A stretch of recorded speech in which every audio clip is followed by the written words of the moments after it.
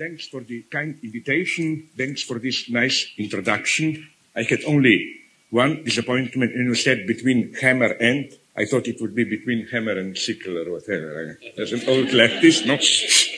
Also, the only thing that disturbed me in this kind of introduction is the one of the most provocative thinkers and so on. Like, it's very difficult for me to identify myself to that, with that. Like, you construct a certain place, and I was almost tempted to look back, like, who is the guy?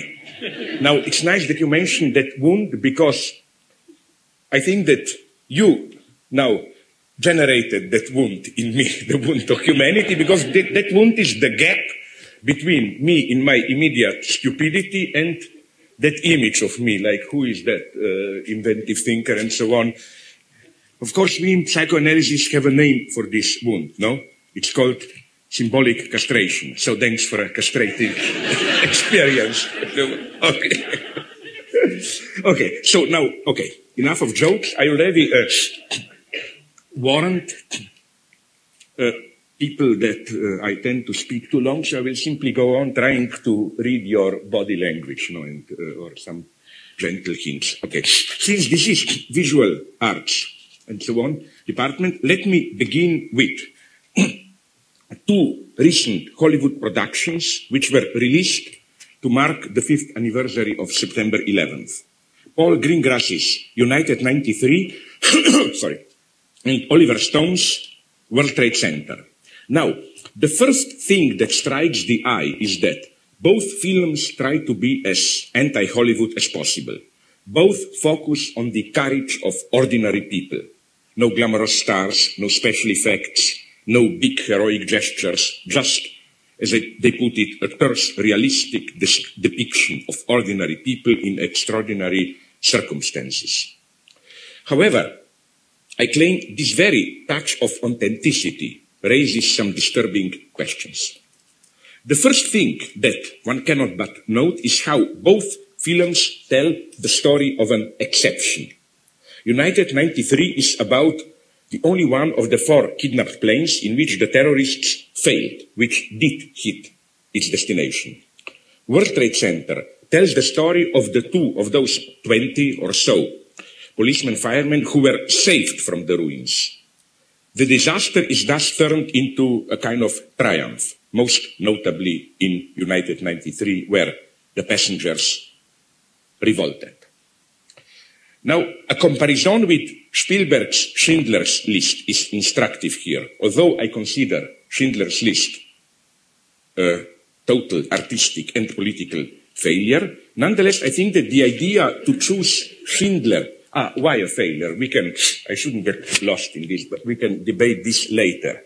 I think that the problem is that Spielberg has one underlying fundamental motive which he repeats through practically all of his films. Is this obsession with father, a failed father who ultimately recaptures, regains his proper paternal authority.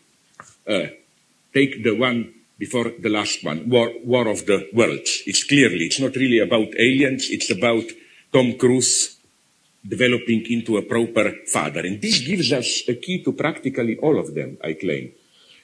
Jurassic Park is really about Sam Neill, that father, dismissing the 2 small kids, retain authority. Schindler's List, it's about Schindler turning from the one who financially exploits, sees the opportunity and to exploit Jews, to turning into their paternal protector. Even E.T., I claim. What happens really in E.T.? Remember that in the first scene you learn that the family is, that the father abandoned the family. This is absolutely crucial. So, E.T. is for me just a kind of a vanishing mediator. Remember the last scene where finally that Yoda-esque creep called E.T. goes home. Do you remember that all the scientists are bad? The one who is the good one already, check it up, has his hands over the mother's shoulder. So again, paternal authority, family is re-established, and so on and so on. So, in spite of all this problems, and there are other mega problems. For example, no, we will have time. Now let's do it properly. Like, for me, the lowest point of Schindler's List is that Spielberg wasn't able to resist the temptation to depict the very point when Schindler, like, discovers his mission, turns into a good father. You remember that famous, for me, I'm sorry to tell you, too kitschy scene when he's on that small hill above the Krakow ghetto on a horse in a morning ride. He observes the German units, SS units, special units penetrating the ghetto, and that famous, in a black and white film, the small girl in red and so on. And that you see, for me, it's something, now I will talk radical atheist, almost in theological terms. This kind of conversions in good, in evil, they should remain a mystery at some level. There is something obscene, blasphemous for me in depicting them too. You know, it's as if Spielberg here makes one step into a direction of which the lowest point is maybe, did you see with Ed Harris, Pollock? It's not a totally bad film, but one scene, death penalty for me. Namely, do you remember how they couldn't resist depicting the moment when this action painting is discovered? Of course, it's the usual stupidity, like kind of a bottle of color, totally drunken Ed Harris, Pollock, hits it, it turns over, and then, that's it. Like, they couldn't resist it. That's obsession. But nonetheless, back to Schindler's List, something he did there is correct. What? The way he there focused on an exception.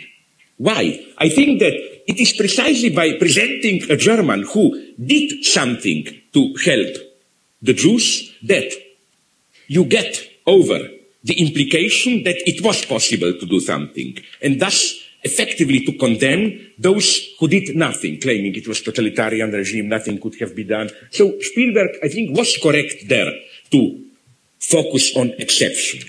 In United 93, I claim, on the contrary, the focus on the rebellion serves the purpose of precisely preventing us to ask this truly pertinent question.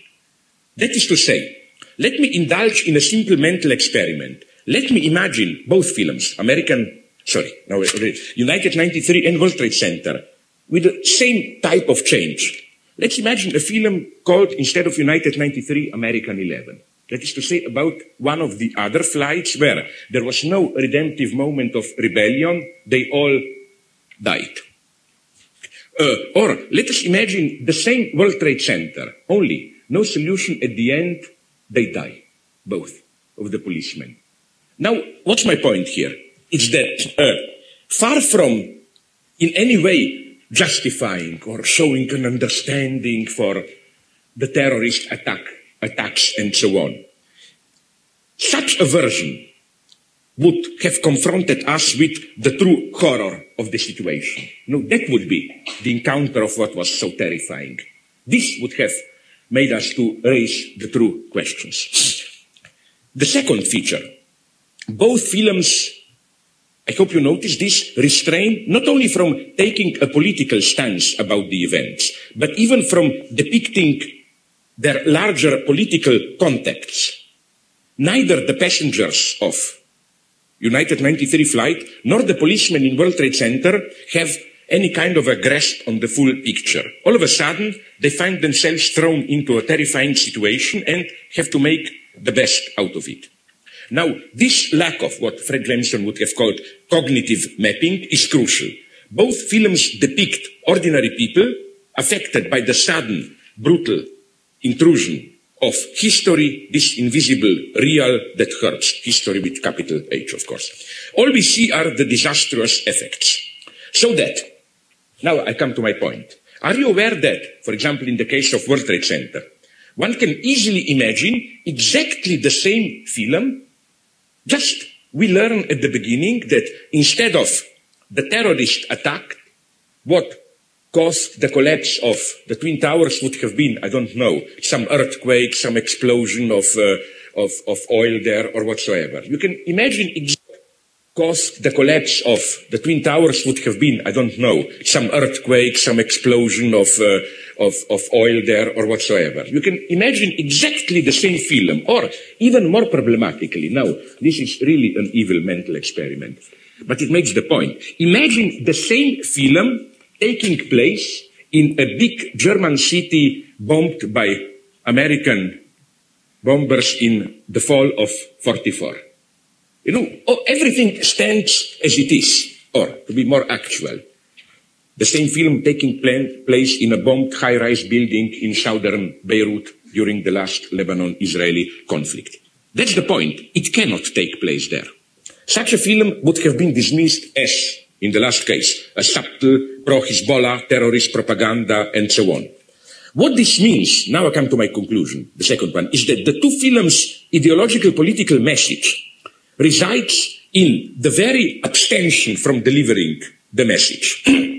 This abstention is sustained by an implicit trust into one's government. When the enemy attacks, you just have to do your duty, don't ask questions, and so on. What I call the Britney Spears theory of government. Namely, I remember 2 years ago, by mistake, mental mistake, I watched Britney Spears' interview on MTV and asked about war in Iraq. She said, I don't really understand it. I just know that we people simply should have trust our president and so on. That's what I mean. Now, this brings me back to our starting point. To this concrete character of the two films, depicting ordinary people in a terse, realistic mode. Every philosopher knows Hegel's counterintuitive use of the opposition between abstract and concrete. In ordinary language, abstract are general notions, as opposed to concrete, really existing singular objects and events.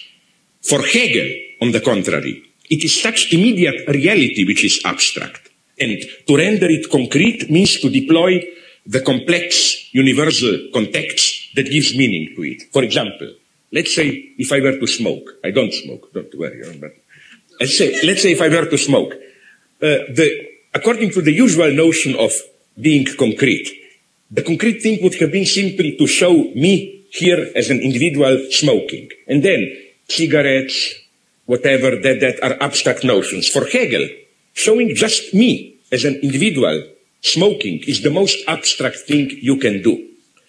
The concrete approach is to provide all the network of mediations, which historical, social, which have to be here so that I can smoke. Colonization, tobacco I think it was first used by natives in Latin America, so history of colonization, then psychohistory, why do we humans need tobacco, relax, stress, work, and so on. All that that's what makes my abstract individuality, this stupid presence of just an entity which smokes, concrete. This concrete network. And back to the two films. Here I see the problem. They are both abstract in their very concreteness. The function of their down-to-earth depiction of concrete individuals struggling for life is, I claim, not just to avoid cheap commercial spectacle, but to obliterate the historical context. Here then is where we are.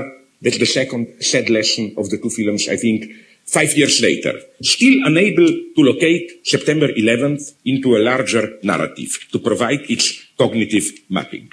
But nonetheless, there is some kind of not explicit but implicit underlying cognitive mapping. And that will be now my crucial point. Did you notice how in both films celebrated for their terse, realistic, down-to-earth style, there is an exception also at the level of the style. A moment which violates this style. United 93 starts with kidnappers in a motel room, praying, getting ready. They look austere, like some kind of angels of death. And the first shot after the title credits confirms this impression. It is a panoramic shot. The camera moves high above Manhattan in the night, looking down, accompanied by the sound of the kidnappers' prayers, as if the kidnappers stroll above the city, getting ready to descend on earth to reap their harvest. Similarly, there are no direct shots of the planes hitting the towers in World Trade Center. All that we see, seconds before the catastrophe, when one of the policemen is on a busy street, is an ominous shadow quickly passing over the crowd. Of course, we know from our external knowledge the shadow of the first plane just about to hit one of the Twin Towers. These shots, I claim, confirm on both films a strange theological reverberation, as if the attacks were a kind of divine intervention. Recall, what is this? But how does this implicit theology work?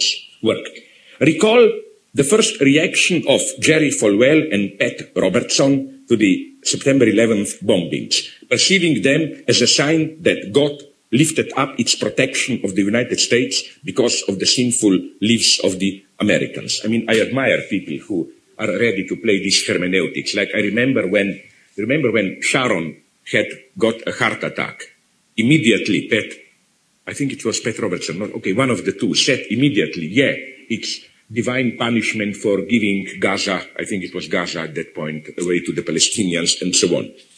Okay, so it's again the punishment for hedonist materialism, liberalism, sexuality, and so on. Basically, what they claim is that the United States got what it deserved.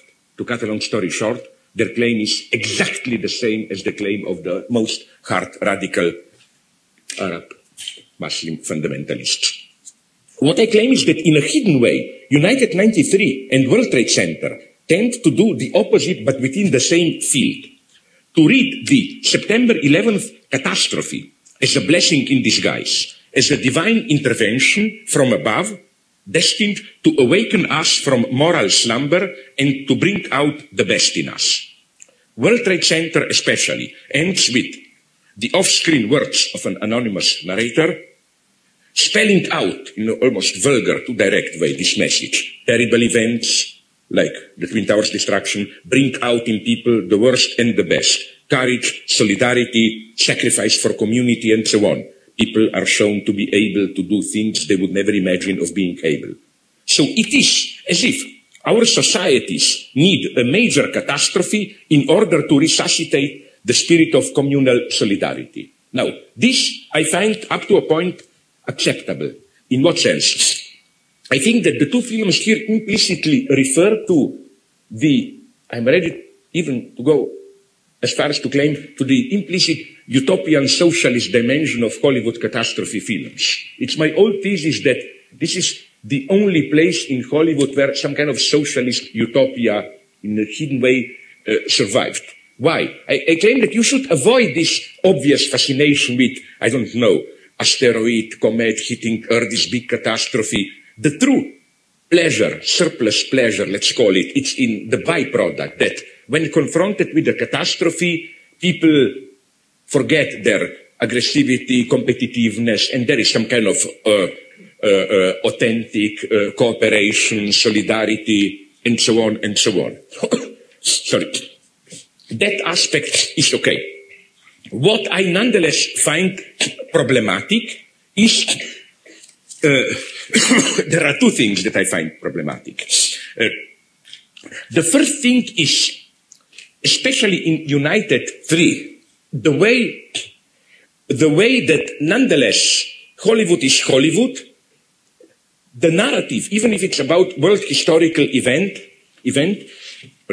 cannot resist the temptation of enframing it by the logic of the creation of the couple, like the two couples are reunited in in World Trade Center, even in United 93. Where do we have this reference to couples, or rather family? Do you remember at the end? Do you remember how the film, of course, exploits this nice, tragic, I admit it, detail, which is, I think, a fact that most of the passengers, when they knew basically that they will almost for sure die, but were still able to make a phone call. Last phone call, they usually called their nearest, dearest wife, husband, daughter, son, mother, basically telling them, I love you. Now, okay, we can go here into a kind of a Paulinian, referring to St. Paul ecstasy. You see, even when the whole world is falling apart, what truly matters at that point when everything falling apart is love. I have a problem here. And to avoid any misunderstanding, because some of it's love. I have a problem here. And to avoid any misunderstanding, because some of you may take it as cynical, aggressive. No, it's quite the opposite. What I will say now. Why suppose that it was authentic, that moment? I claim it was, as a rule, a lie. I can well imagine, to be very cynical, I can well imagine a situation where you are, where, let's say, it's very cynical, but you will get my point. Let's say that one of the passengers was a cheating husband, sleeping around, blah, blah, blah. I can well imagine him in a very sincere way, convincing himself in that total panic, you know, like the last moments of life to settle your accounts with God, with your nearest, to call your wife, even if previously, even if to be quite cynical, all the time before the kidnapping, he thought, oh, I will now escape my wife, the last time I've seen her, whatever, you know, to do this. So I claim that this move, it's not, what we get there is the ultimate self-idealization. It's precisely not the authentic core. It's a lie, fundamental lie. What would have been a truthful moment here? Something much more brutal, and I'm not saying I would be able to do it. Now, to be cruel, but that's the point, the situation was cruel. The true ethical act for me would have been for a husband, if of course this is true, to call his wife, or the wife, the husband, tell him, listen darling, I'm about to die, but since we will never see each other again, let me make it clear. Our marriage was hell, I wanted to divorce you. Bump. That would have been an act. And I'm not cynical here. Why not? Now you will say, I'm cruel, I'm making fun of it. Yes, I am, but now we came to the nice point that you were kind enough to indicate about comedy and so on. You know, what is the lie? The lie is the form of tragedy itself. That is to say, I think the true horror, not only of such desperate situations, but let's go a step further, of extreme situations, Gulag, Holocaust, of course, and so on, is that they are, how to put it, they are more tragic than tragedy. Tragedy still presupposes a minimum of dignity. To shoot a movie, for example, on Holocaust, where you have a kind of a heroic confrontation, a Jew resists the Nazi, it's an obscenity. Obscenity because it concedes too much to the Nazis. I claim that the situation was so desperate that you were precisely deprived of the possibility of playing this tragic role. You can play a tragic role only insofar as you are left with a minimum space of dignity. Or to put it in another way, I claim that there is a deep meaning in the fact that most of the good films about Holocaust are comedies. You know, there is comedy and comedy. There is a cheap comedy. Of course, I don't agree with that, like making fun of the prisoners. But what is comedy at its most fundamental? It is precisely this incongruity, the radical gap between what you are and what is happening to you, one of the dimensions of the comedy. So I think the lie of what is tragedy? Tragedy is ultimately always the tragedy of a character. You know, like Oedipus, character flaw, and so on. And it's, I think, an obscenity in this way to present Holocaust as a tragedy. It would mean Jews should look deep into themselves, you know, what did we do, are we really, and so on and so on. No wonder that, and I say this with all decency, because this is for me what is truly horrible in Holocaust. If you read arguably the best rendering, memoirs, Primo Levi, If This Is a Man. Remember, there is a wonderful, okay, it's an obscenity to say this, terrifying, passage where he describes the standards, okay, procedure. Every 2 months, I think, all the prisoners in Auschwitz were submitted to a procedure called selection, in the sense of they had to run naked in front of a SS doctor, and They were given literally like 2-3 seconds. Doctor sometimes even quickly looked at them. His duty was to judge, are they fit enough to work a little bit more to survive, or off you go to the gas chamber or what, no? And what I'm talking about is that if you read this description coldly, if you can, you will discover that there is something in a weird, disgustingly terrifying way comical about it. Like the preparations, you know how the inmates were trying to pinch their lips to appear more red, or how they were running in a codified way to appear more healthy. This is a nightmarish, ridiculous comedy. It's the same, for example, if you read the transcripts of the Stalinist show trials. You got my point here. I'm not saying comedy in the sense of, haha, it wasn't so serious, let's laugh at it. No, I'm saying comedy because it's to concede too much to call it a tragedy. Now I come to my second point. What we should even more radically resist is precisely this implicit theology, insofar as it mobilizes, apropos of a catastrophe, the logic of implicit teleological justification.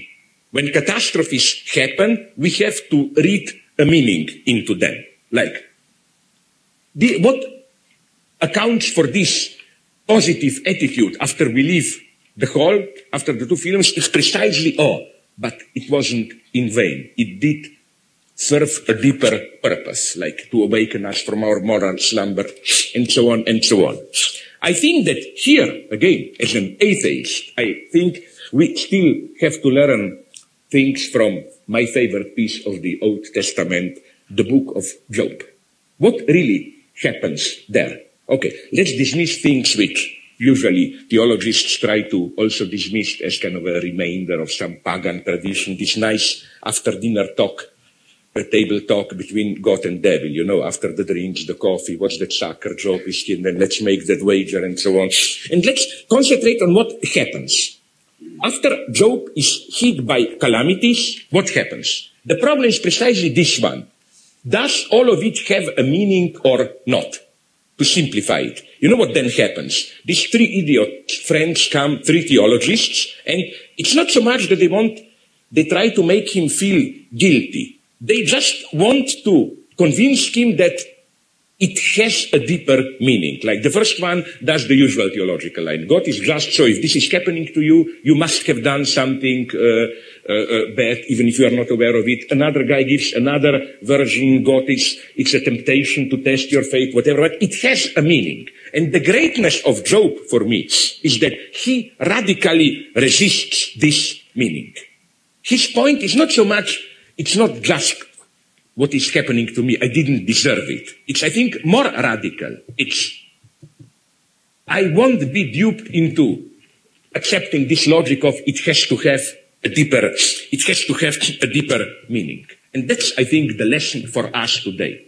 Whenever we confront possible or actual catastrophes, ecological catastrophe, AIDS, to resist this temptation of meaning, like AIDS, we must have done something wrong, it's a divine, or ecology, to go into this new age stuff, you know, we disturb the balance, holistic balance of the universe, so nature is punishing us, or whatever.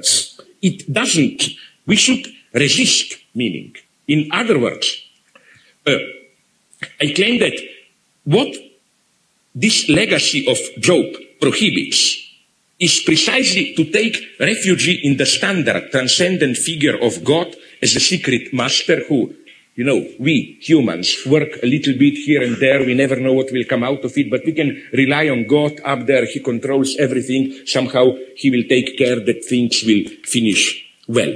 Or, to go even further in this obscenity, you know that well-known theological metaphor used in traditional theology to justify or to account for evil. That what appears to us evil is like a stain on a picture.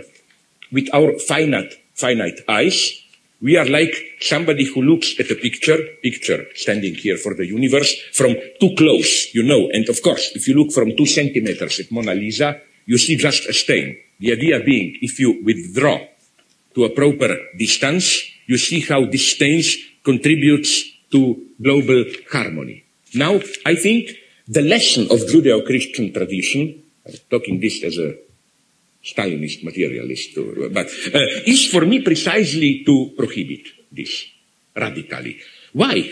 Okay, I mean, let's just replace this evil with a concrete name, Auschwitz. I mean, wouldn't it be obscene for me, disgusting, to say Auschwitz may appear to our finite view a catastrophe, but from a proper perspective, it just contributes to global harmony. Well, I would not view a catastrophe, but from a proper perspective, it just contributes to global harmony. Well, I would like to see that global harmony to which Auschwitz and Gulag contribute. For me, for example, among other things, the meaning of crucifixion is precisely that God, as Hegel put it, God, which is that transcendent, what dies on the cross is not a messenger of God.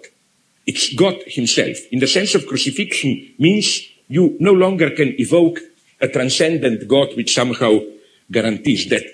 In other words, the message of crucifixion is Auschwitz is a catastrophe for God also. God is not allowed to withdraw into this haze from which he can say, don't worry, withdraw, you will see the global harmony, good vibrations reverberating in this disharmony or whatever. Let me go on. But now probably you will tell me an obvious counter-argument. But when I was in the movie theater watching this film, I didn't perceive this theological dimension. It must be very implicit. Is it really there? So I agree. Probably you were not fully aware. That's the point. At what level then does this implicit ideology, theological justification function? Here, out of professional solidarity, I would like to refer to a colleague, American philosopher, who unfortunately, in tragic accident, lost his job a week ago, something evil is coming, you can guess, to a well-known philosopher specialized in the relationship between what we know and what we don't know. Of course, Donald Rumsfeld. I thought you would. Okay. I'm here referring to his well-known interview in March 2003, where he said, there are known knowns, things we know that we know. There are known unknowns, things we know that we don't know. For example, I know that there are cars outside this building in a parking lot, but I don't know how many they are. And I know that I don't know this. And then, as he put it, the unknown unknowns. Things which are so radically unknown, they're simply another dimension, that we even don't know that we don't know them. And this is the limit of American philosophy today. This is why you are in deep shit in Iraq. The fourth term is missing, if you noticed it, no? That is to say, known knowns, known unknowns, you know what you don't know, unknown unknowns, totally other. Why not the most interesting category? Unknown knowns. Things you know, but you don't know that you know them. That's ideology.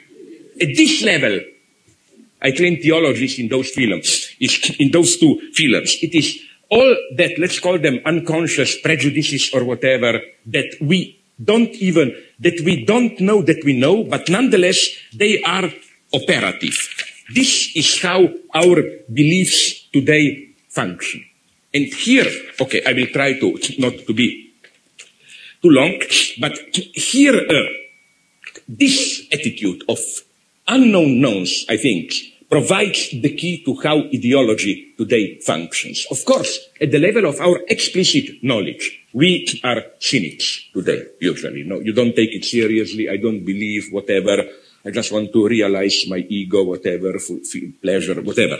But I claim we believe much more, but not we in the depth of our souls. We practice, we materialize our beliefs. The best key to this predicament is for me, maybe some of you know it, I quote it in my parallax view, this wonderful anecdote about Niels Bohr, the quantum physics guy. It's an anecdote I found in a biography of Bohr, where he was visited at his countryside wooden cottage house by a fellow scientist, and this fellow scientist noticed something strange, that above the entrance to the house, entrance door, there was a horseshoe. In Europe, this is kind of a superstitious prop item. The idea is that it prevents evil spirits, whatever evil, to enter the house. So the friend asked Niels Bohr, My God, I thought you were a scientist. Do you believe in it? Why do you have this there? Bohr gave a perfect answer. Of course, I don't believe in it. But I have it there because I was told that it works even if you don't believe in it. This is how ideology works today. You don't have to believe in it as it were your practice. You just practice belief, which is why we can be cynical as much as you want, but there always is a belief embodied either in what you do or also a very interesting phenomenon in you transpose belief onto another, as Lacan would have put it, the big other beliefs. Now let me give you two examples on this, which are maybe even not both of them are known to you, from two opposite systems, Hollywood and Stalinism. Hollywood. You saw Hitchcock's, I hope you know it by heart, Hitchcock's Vertigo. You know that scene after 40 minutes into film, I think, after first fake suicide attempt of Madeleine, she jumps into the water there, beneath Golden Gate Bridge. Scotty brings her home, and then there is a long panning shot. Scotty's room, then camera moves diagonally. First it shows kitchen sink, and above it, her underwear, her clothes. Of course, he undressed her and put her into bed, and then slowly it moves the camera towards the door of his bedroom where she is. Now, that's the logic. But now do something if you have the film on DVD. Put it on freeze when it is showing the underwear above the kitchen sink, hanging. You will see that there is no underwear. It's just abstract pieces of cloth, towels, and so on. Why? I read it in a book on Vertigo, in a French one. It's incredible. Hays Code blocked it, They said, no, if you really see the underwear, this would have been a material proof that within the logic of the narrative, Scotty saw Kim Novak naked. No, we won't allow this. Now, isn't there something strange about this? Because ask yourself a simple question. Whom were the Hays Code censors trying to protect? Not us. Every spectator, normal spectator, automatically, on the contrary, automatically assumes that what he or she sees is the underwear. So it is as if another objectified, virtual gaze is presupposed. In Lacanian terms, this phantasmatic gaze of the big other, and that gaze, which can be eventually in our lives perceived as the gaze of children, of the leader, the innocence of this gaze should be protected. Now let's jump for another, I think even nicer example in Stalinism. 53, the great leader died. Okay. Then at that very point, the first volume of Soviet encyclopedia appeared. I don't know which edition. The point is there were, of course, among other things, 2 pages on Lavrenti Beria, KGB, Stalin's henchman, and so on. And it was like, were basically 2 pages, 1 leaf. First, a little bit of the preceding article, the Beria on the next side, and then, okay. The problem was that then, as befits Stalinism, half a year later, in the fall or in summer, Beria was unfortunately discovered to be an English spy, shot, and so on. Okay, became a non-person. So what happened? Something absolutely breathtaking, which tells us a lot about the functioning of social order. Every subscriber of Encyclopedia got a letter with a new page. He was asked to cut out the old page, send it, and stuck in the new page. And they took care that the continuity was perfect. That is to say, first it was the end of the previous article entry, then, it's nice what they did.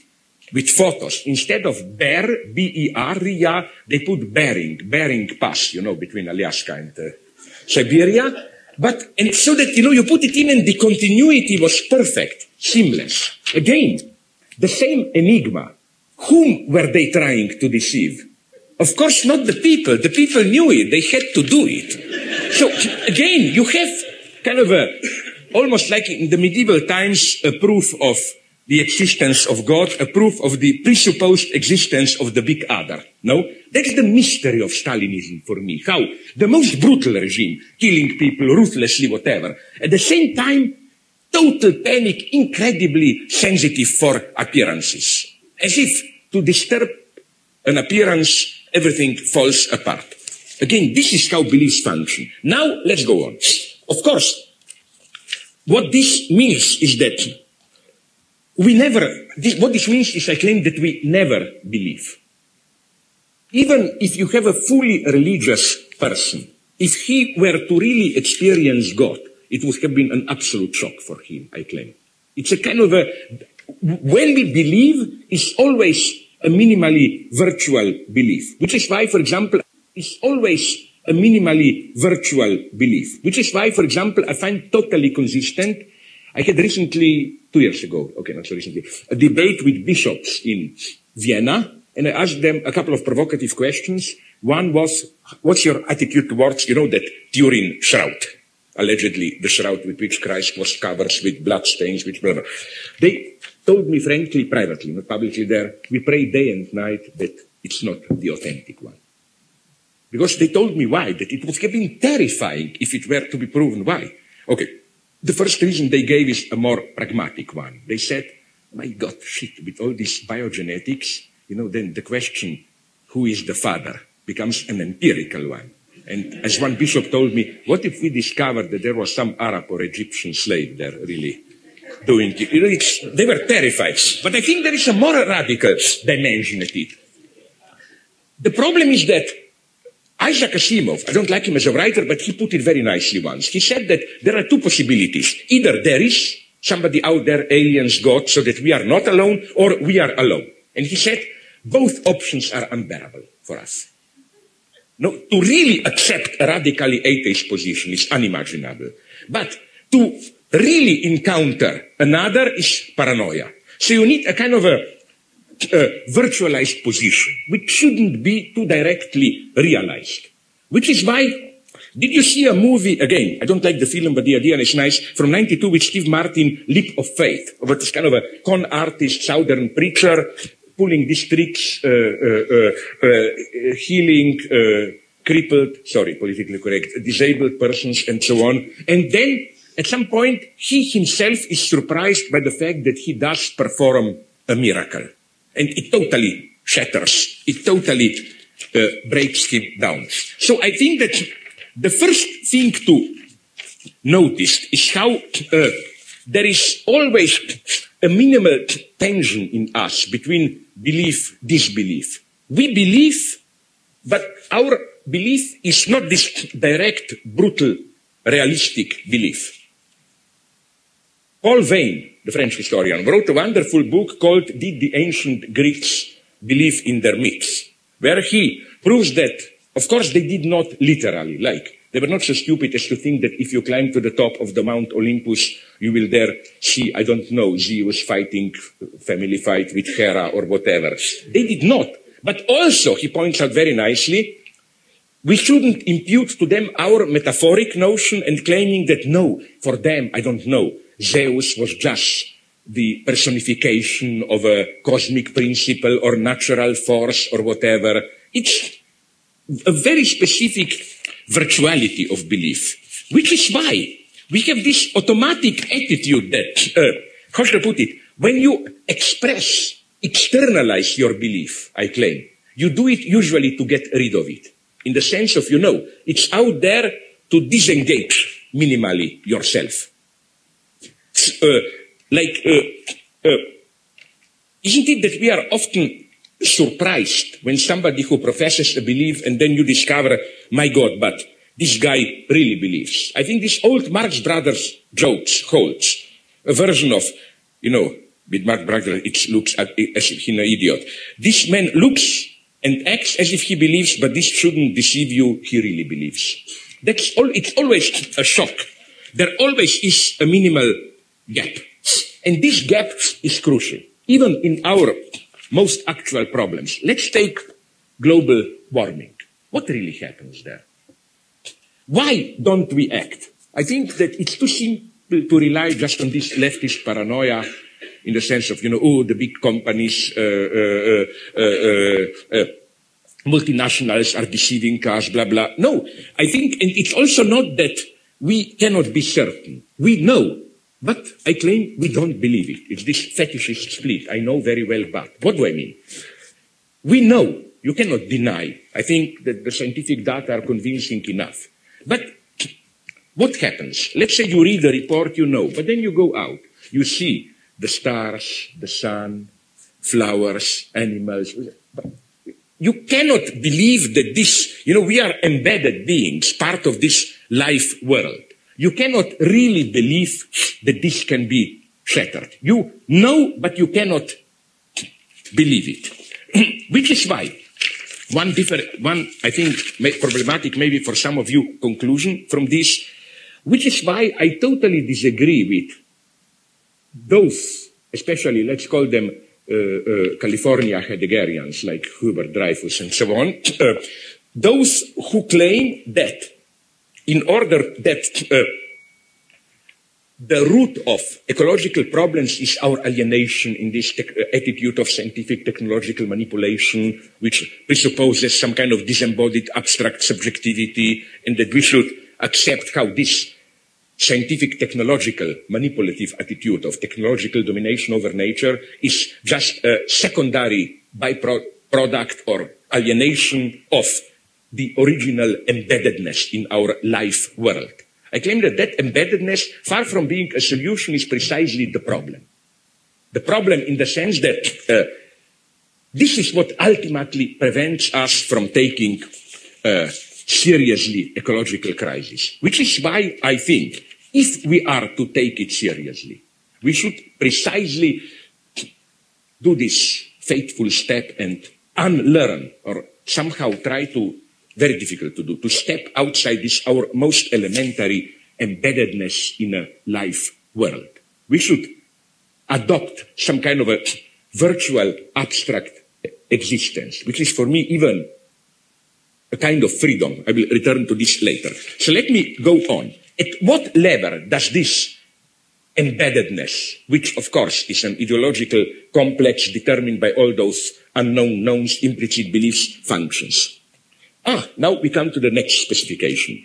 Let me talk a little bit about, because there we find these unknown knowns, these implicit rules, how social groups work. Okay, of course, every social group from family to I don't know what is usually identified by its normative structure, a set of rules that you have to obey, which identify you as member of that group. But I claim that things are always, for theoretical reasons that Lacanian psychoanalysis can easily explain, a little bit more complex. We never simply have rules, and then you obey them, you are in, you don't obey them, you make a social mistake, you are out. The problem is that if you obey rules, if you simply radically obey rules, you appear an absolute idiot, you are out. Which is why, incidentally, they are no longer fashionable. All those courses of, learning to behave as a gentleman, as a lady in the old times were counterproductive. You appeared as an idiot, because to be truly a gentleman, it's not simply to obey the rules of being a gentleman. It's to know in what way to violate those rules. What does this mean? Imagine a social prohibition. I claim that if you are normal, and we are, the first question you ask yourself when somebody tells you, oh, this is prohibited, is, but what does he mean by it? Is it really literally prohibited? Or is it implicitly do it, but do it discreetly? Or it is even a call to violate it, especially with sexual prohibitions. You never know where you are, how to put it. No, the greatest, if you take seriously a demand in an erotic exchange, you may appear the greatest idiot. But even more problematic, I think, and interesting is the opposite example. Not something is prohibited, but the meta rule tells you it's secretly a call to do it, but in a certain way. The opposite example of you are allowed, permitted to do something, but you are given a freedom of choice, but on condition that you don't use it. On condition that you do not do what you are permitted. And again, let me give you a couple of examples examples to make this logic clear. Recently, I spoke with a Japanese friend who told me that in Japan, workers have the right guaranteed, usual, the workers fully employed, to 40 days of holiday every year. However, my friend quickly added, they are expected not to use this right in its full extent. The implicit rule is not to take more than 20 days. So, European idiot as I was, I tell them, okay, but why don't you then simply put it directly? It's 20. He told me, I don't understand anything, I am an idiot. And he was right. Because although this excess may appear nonsensical, that's true communication. Communication means these empty gestures. You know what I mean? Let me give you two other examples, or even three from daily life that you must know. I don't know if it's with you. In my country, it's this ritual. If I and some close friend of mine, if we are engaged in a competition for some scholarship, post, whatever, and let's say he wins, it's a ritual for him to tell me, you know, I know that you really deserve this. So I will step down. But I'm expected to say, no, thanks. No, you can have it. Now, you will say, it's an empty exchange. What's the result of it? It is the social link, friendship, or whatever. Or even a more vulgar example. When you, if you are a poor and a rich friend, whatever, person older, invites you to a restaurant, it's absolutely clear to both of you that he will pay. But isn't it there a structural necessity of this short ritual where you insist a little bit that you will pay, but then I hope you don't make the mistake I made years ago. I insisted a little bit too long, and then the friend said, okay, pay if you want. Okay. But let me give you a much more refined example, which happened to me. It's very traumatic for me. This summer, in a Swiss resort, some kind of stupid summer school to corrupt intellectuals, where I was there with, among others, my good friend, or even we theoretically hate each other, send each other to Gulag and so on, but personally we are friends, Judith Butler. We were once in a normal conversation, and then I did something, I must admit it. Don't be afraid, nothing against her. I am the bad guy here, absolutely. I used some very vulgar words. You know, I called her a degenerate freak and so on. I thought this is humor. Okay, it's a very weird humor, but I don't know why I did it. Maybe my defense should have been, you know, that creepy evangelical guy, Haggard or what. No, this kind of, there is a dark side of myself. I'm fighting it, but cannot dominate it. Okay, so I saw that I did something terribly wrong. So I called her later and sincerely apologized. Absolutely, unconditionally. With none of this John Kerry or whoever tricks, no. If somebody felt offended, then, you know. Then she did something very nice. She told me something like, thanks, I appreciate it, but I wasn't offended. I knew you didn't mean it. So, really, you owe me no apology. She was very sincere in this. But you got my point. My point is that she was able to say, you owe me no apology, only after I gave her the apology. If I were not to give her apology, it wouldn't fun. This excess is the excess of these implicit rules. And I claim everything hangs on these implicit rules. Our entire, how should I call it, ethical substance hangs on these implicit rules, which are crucial but cannot be directly normativized or even worse, penalized. This, I think, is, for me at least, one of the problems of political correctness.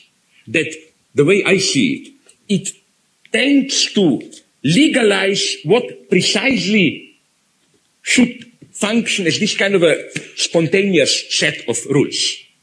And that's, I think, an ethical catastrophe. Because the moment you have to do it, the battle is already lost. You know what I mean? For example, it's obscene to say, I oppose rape in our societies, hopefully I'm glad that it is, and then to give arguments. I want to live in a society where you don't have to argue about this. Where simply, if somebody claims we men should be allowed to rape, I don't know, he appears a jerk, an idiot, or you know what I mean? The moment you have to argue explicitly, the battle is lost, which is why this accounts, I think, for one of the ethical tragedies today for me. That what I found so horrible, many people misunderstood me here, about the debates on torture now, should be torture terrorists and so on. It's not so much torture as such. No, I'm opposed to it, don't misunderstand me. But to be very frank, the field is open in the sense of, in some crazy situation, let's be melodramatic in this trick sense, you know.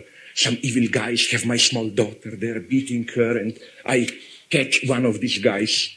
In despair, I cannot look you into the eye and guarantee that I wouldn't torture the guy. But I think the true catastrophe of the debate on torture is not in torture, but in debate. Even if you are opposed to it, it's that we accepted it as a topic of debate. So, what goes wrong here in the debate on torture? There is a book, Sam Harris, The End of Belief, published, I think, about a year ago, and which was a New York Times bestseller, which advocates torture. And now a little bit of this. What is wrong in the book?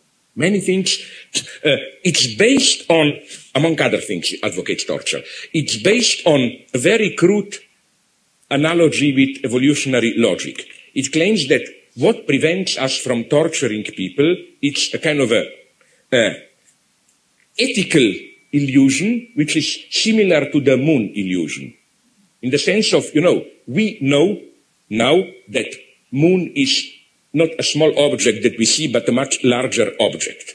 In the same way, in ethics, we do not yet know that we are not yet able, at the level of our ethical gut feeling, to take into account the fact that suffering of those we don't see, who are far away, matters much more than the suffering of somebody here. If we were to set our rules properly, then we should be not only able, but even it would have been our duty, if you can prevent much greater suffering of others, to torture somebody who is here. Then Sam Harris allows for the point that we cannot get out of this illusion, which is for him, as he puts it in slightly cynical term, a neurological evolutionary illusion. He imagines a truth pill, a drug. That was his solution for our sensitivities. To develop a drug which you give it to the terrorist, injection pill, and then the terrorists, for the external view, seems just to fall asleep. But internally, it's a total nightmare, but you cannot detect it outside, no? And then he awakens after half an hour and, my God, confesses that he kills his mother, whatever, everything. And he thinks that would have been the solution. I have problems here. The first problem is that what he proposes is basically decaffeinated torture, no? Like in the same way, and that's our, let's call it postmodern ideological condition. In the same way that we want coffee without caffeine, we want, I don't know, beer without alcohol, muffins without fat and so on, here you get even torture without the bad effect, like decaffeinated torture. And we get everything here. This is expanded on all domains. Like I claim that one of the weak points, failures of the usual liberal multiculturalism is that it's, again, a decaffeinated multiculturalism. The other, yes, but a decaffeinated other. Like the most racist thing for me, I prefer a brutal John Wayne claiming Indians, Native Americans were barbarians to this, you know. If you listen to some politically correct freaks, Native Americans, kind of, you know, people dancing their ecological dances, obsessed with harmony and balance and so on. That's racism at its worst. So that's my first problem. My second problem is a very cynical one. KGB already did it. I read in the history of KGB that Serbsky Institute, which was the psychiatric wing of KGB, in the 60s and 70s developed some strange, medicine, not medicine. They injected to arrested dissidents near heart, in the heart region, some liquid, which, again, from the outside, you just appear to doze off a little bit. From the inside, it was nightmare, as if you are prevented breathing and so on. It was the thing. But something more radical is at work here. Which dimension is lost when you treat the other people the way Sam Harris proposes? I claim that the dimension of what in Judeo-Christian tradition is called neighbor. And I'm an atheist. I'm not now using it in any mystical term or religious even, but simply in the term of the abyss of the other's personality, of this intensity of being too close to the other, in this his-her abyss of the other's desire and so on. There is something nightmarish in being confronted by this abyss of the other, which is why the neighbor is always too close, if you want. No, the neighbor is, it's not physical proximity as some Harris thinks. The neighbor is always too close. It always has to be moved a little bit further away. So, this neighbor is properly monstrous. This neighbor is not the nice guy. This is the decaffeinated neighbor, you know, the nice guy with whom you share your experiences and so on. Which is why my further crazy conclusion, which is why I radically oppose this standard notion of we should understand each other in the sense of we should all tell each other our stories and then we will understand each other. Or, as the poetic saying goes, an enemy is someone whose story you have not heard. Isn't this beautiful? Like, no, I just objectified you. I should see your side. I am opposed to this. Why? Because, okay, let's again make a simple mental experiment. Let's replace enemy with Hitler. Would you also say, Hitler was our enemy because we didn't hear his story or whatever? No. I mean, the presupposition of this is that the stories that people are telling themselves about themselves are truth. No, they can be lies, I think. Hitler did horrible things. The truth is in what he did. And the story, his side of the story, as it were, his side of the story is a lie here. So again, I just wanted to draw attention to this, that neighbor is not this, the other whom I should understand. No. Neighbor is the abyss of otherness. The other, the neighbor himself or herself, is trying to escape from this abyss by telling himself stories about himself. And now I come finally to this fear, because I claim that the fear which predominates in today's politics is ultimately the fear of the neighbor, formulated as a defense against potential victimization or harassment. That is to say, did you notice how today, in our post-ideological era, where people no longer believe you cannot mobilize them for some higher cause, the only way to truly mobilize people, to introduce passion into politics, is to mobilize or to refer to fear. Left also, not only right, unfortunately, fear of immigrants, fear of crime, fear of godless sexual depravity, fear of excessive state control, fear of ecological catastrophes, fear of harassment, and so on, and so on, and so on. It's fear which is the point. And again, this fear, I think, is manipulated in nice way, in exclusive way by religion. Religion precisely prohibits you to maintain some kind of meaning so that this fear doesn't overwhelm you. And I claim that even ecology, unfortunately, functions in this way, as fear of losing some kind of grounding. As if there is nature, we disturb the balance, fear is, let's not disturb it too much, let's return to it. I claim that this is the worst environmental ideology. I claim that the ABC to truly confront ecological crisis is to confront fully the fact that there is no nature. No, I'm a materialist, there is. But what I'm saying is that our spontaneous notion of nature as some kind of a balanced, holistic, whatever exchange, which is then disturbed by human intervention, is false. Nature is one big catastrophe. Nature is not balanced in itself.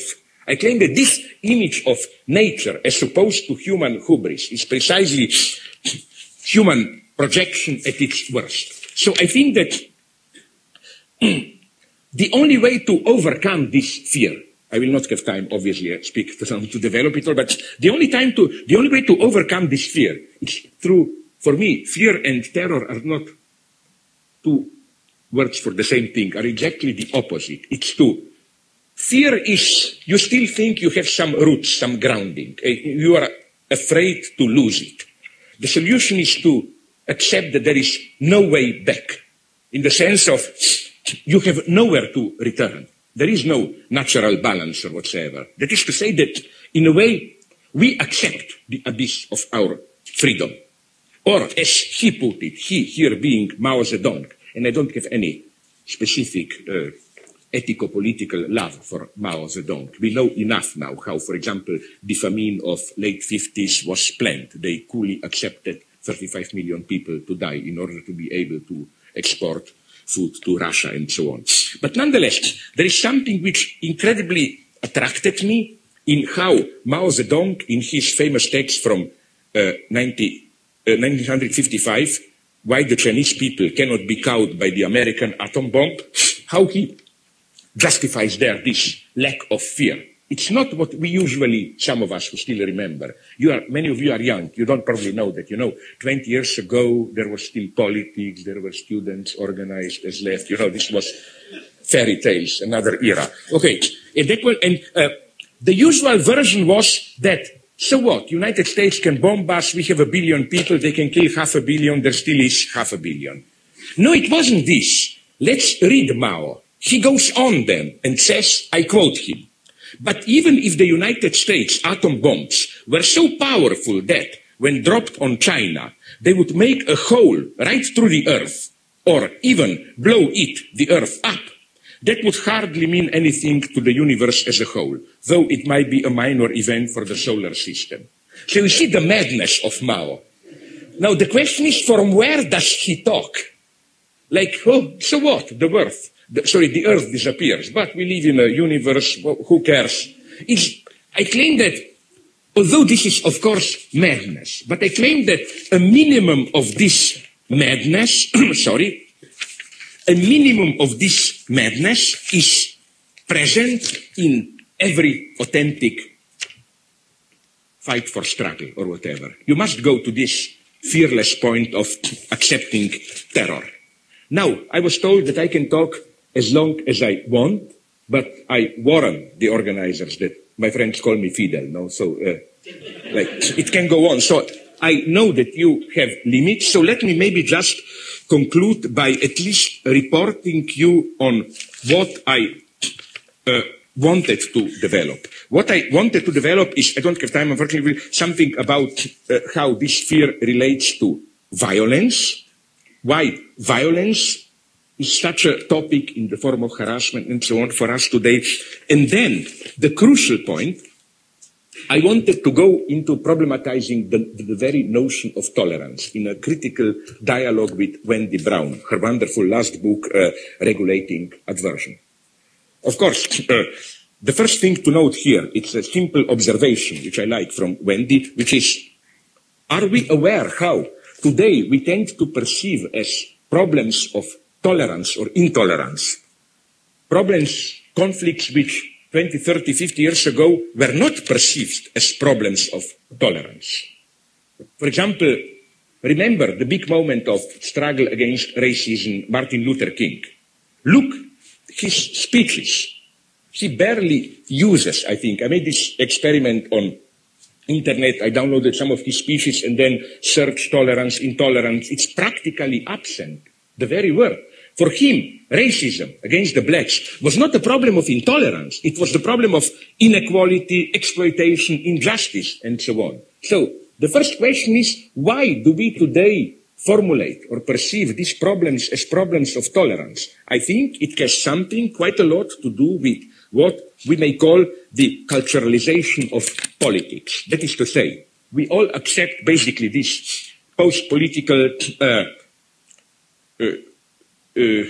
reduction of politics to post-politics, expert administration, compromises, and so on, so that then, because of this, all the remaining sources of conflict are perceived as cultural conflicts. Which is why I claim there is no opposition between Fukuyama and the guy who spreads around Huntington disease and its appropriately called Huntington. That is a clash of civilizations. I claim that clash of civilizations is precisely politics at the end of history, culturalized politics. Okay. Now, Wendy Brown, in a detailed criticism, tries to undermine this liberal position. Convincing as she is, I have a whole series of problems there with her account. Let me go just to the crucial problem that I see with her. The problem is that I think, of course, her criticism is a standard one. It is that we in the West have this liberal notion of what? It's very interesting how she develops it. And she is right here. It's that, what is our definition of barbarian, fundamentalist barbarian? It's, to cut a long story short, pure culture. That is to say, barbarians are those who are fully identified to their culture. To be civilized means precisely not to be fully one's culture. It means, you know, this minimum liberal freedom. I can step in, out. Culture is no longer... To be civilized means precisely not to be fully one's culture. It means, you know, this minimum liberal freedom. I can step in, out. Culture is no longer a substantial determination of our life. It is one of the ways of life which you can enter, exit, and so on. So, of course, then it's easy for Wendy to show how, although liberalism presents itself as above particular cultures, it effectively privileges a certain culture, our culture. For example, this notion of choice, way of life, and so on, privileges individual competitiveness against social solidarity, and so on, which are features of a certain culture. But there is something else that, to conclude, if you give me literally just a couple of minutes, there is something else which is more crucial here, I think. I think her crucial limitation, the way I see it, is that her procedure of critique of ideology remains that of a hermeneutics of suspicion towards the universal. That is to say, her basic formula is what is sold to us, what the ruling ideology is telling us, and appears as universal human right, and so on. You know, this standard logic. Universality is false universality. What is really beneath it are particular interests. Like, you know, human rights only appear to be universal human rights. In reality, they are, you know the story, the rights of male, white, Western, individualist, capitalist individuals. So, it's this simple, traditional Marxist demystification of false universality. I have, and I think it's crucial to insist today on this, I have two problems here, if you just allow to conclude me. The first problem, even if it is a false mask, if there is a thing to be learned from theory of ideology, is that don't mess with appearances. Appearances have an actuality, efficiency of their own. Let's take precisely human rights. Yes, it's absolutely true. They are a mystification, just of blah, blah. But nonetheless, their formal autonomy, even if it's an appearance, generates results of their own. Like, of course, they were at the beginning only human rights of white men, but as you know how the story then goes, Mary Wollstonecraft, then women said, why not also us? Then, I think, the most noble moment of French Revolution, the Haiti Revolution, when blacks asserted, why not us? And I think it was the heroic moment of Robespierre, people of Jacobins, that they fully accepted this. I think it's truly one of the sublime moments of French Revolution, when the Haiti delegation came and Robespierre received them and said, look at them.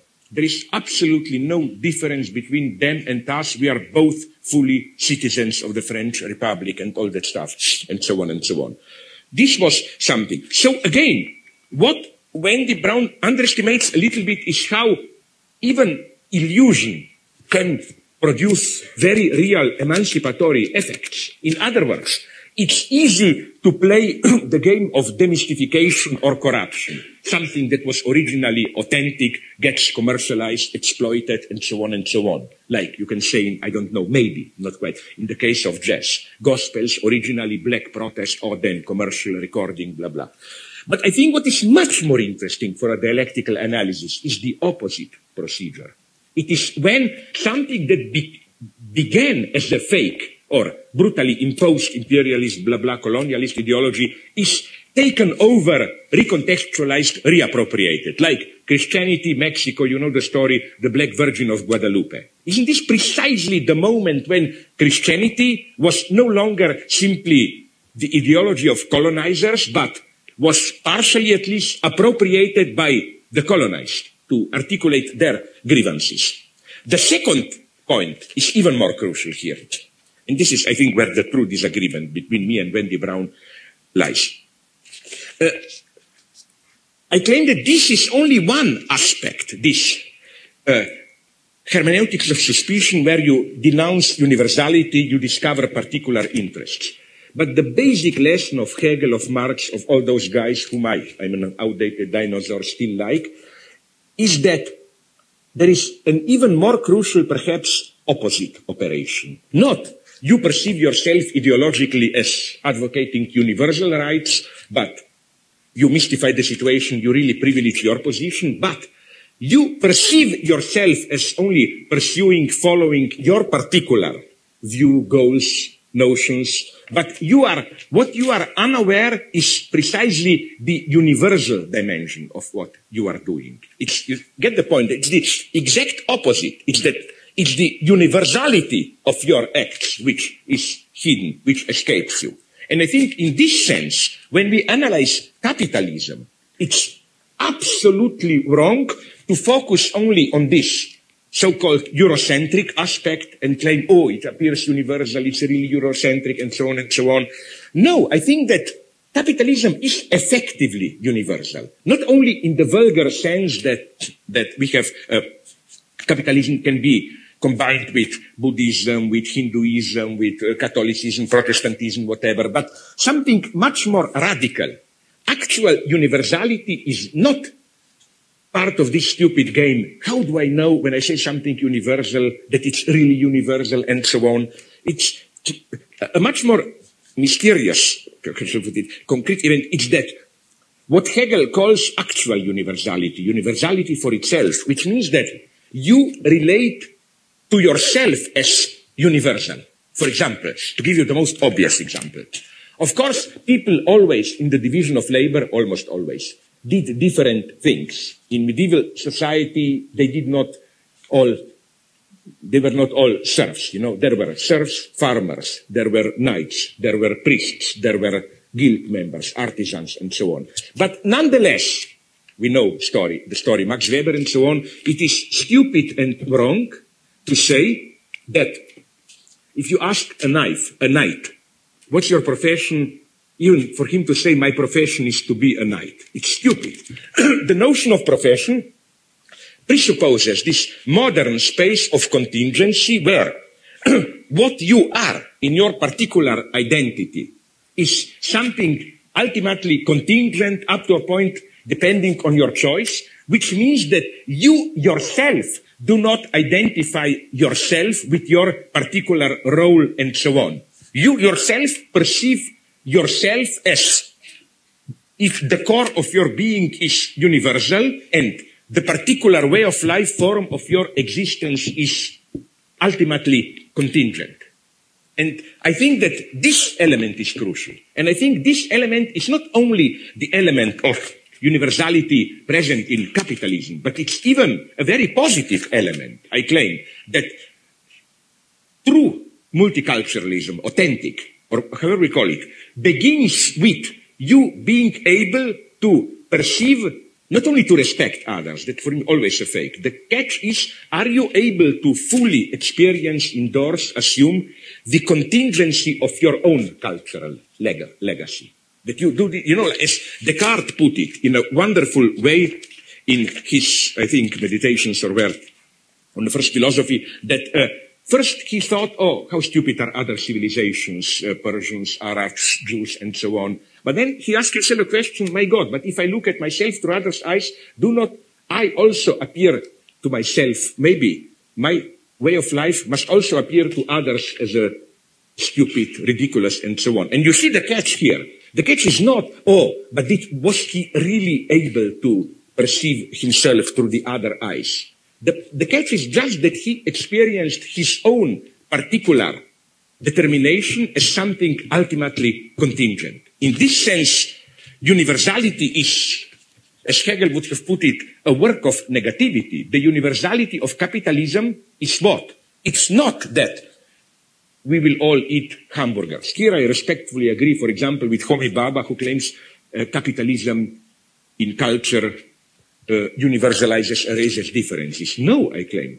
Capitalism emphasizes difference. World capitalism does not mean we will all eat hamburgers. It means to each of us, his, her, their own way of life, but way of life precisely experienced as not our total determination, but as our particular way of life. That's capitalist universality at work.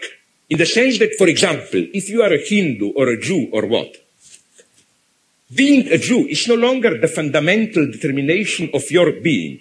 It's something you do in the afternoon, but in the morning you work on the market or whatever. Like it's, it's this transubstantiation of what in traditional society is your substantial determination into the morning you work on the market or whatever. Like it's this transubstantiation of what in traditional society is your substantial determination into a contingent idiosyncrasy of the way of life. So, I talked very long, so just to conclude, what does this universality mean politically?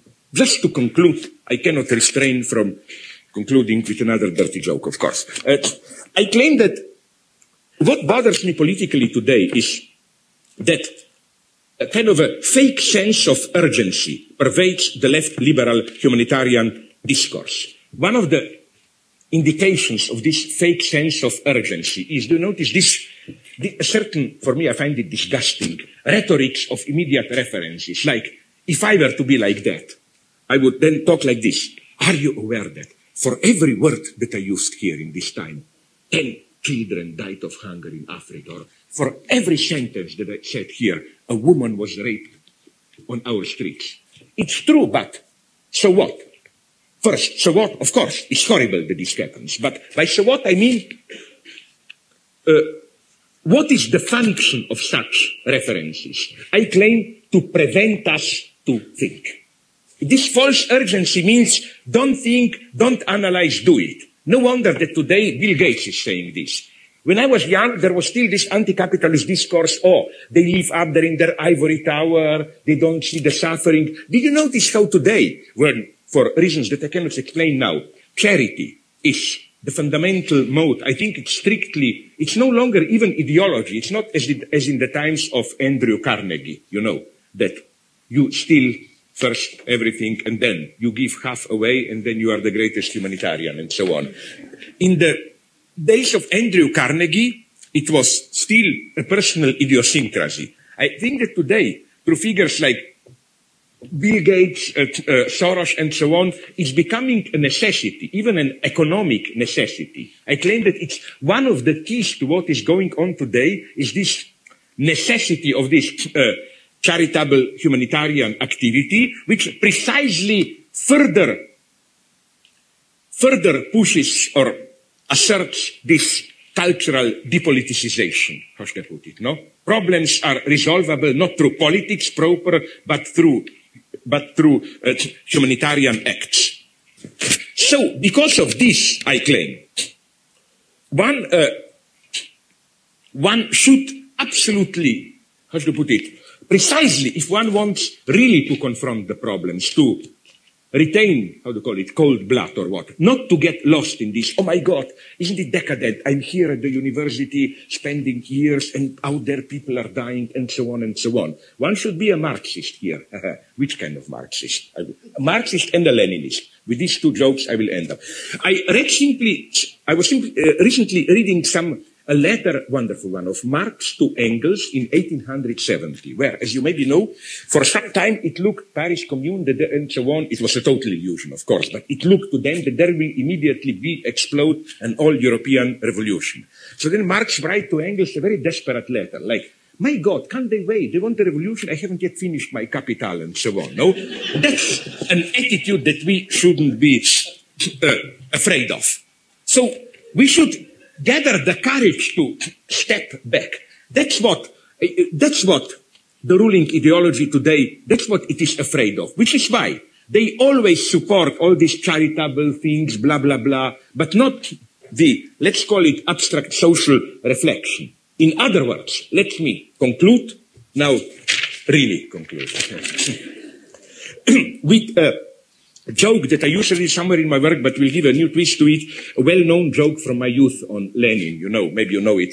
When I was young, still a communist country, and we had almost in all of the classes, I remember in elementary school, this Lenin's answer when he was asked to give an advice to young people, what should they do, no? It was learn, learn, and learn, no? And it was in our school, learn, learn, and learn, Lenin, and so on. This slogan was all present. It's the background of the joke. The joke is what?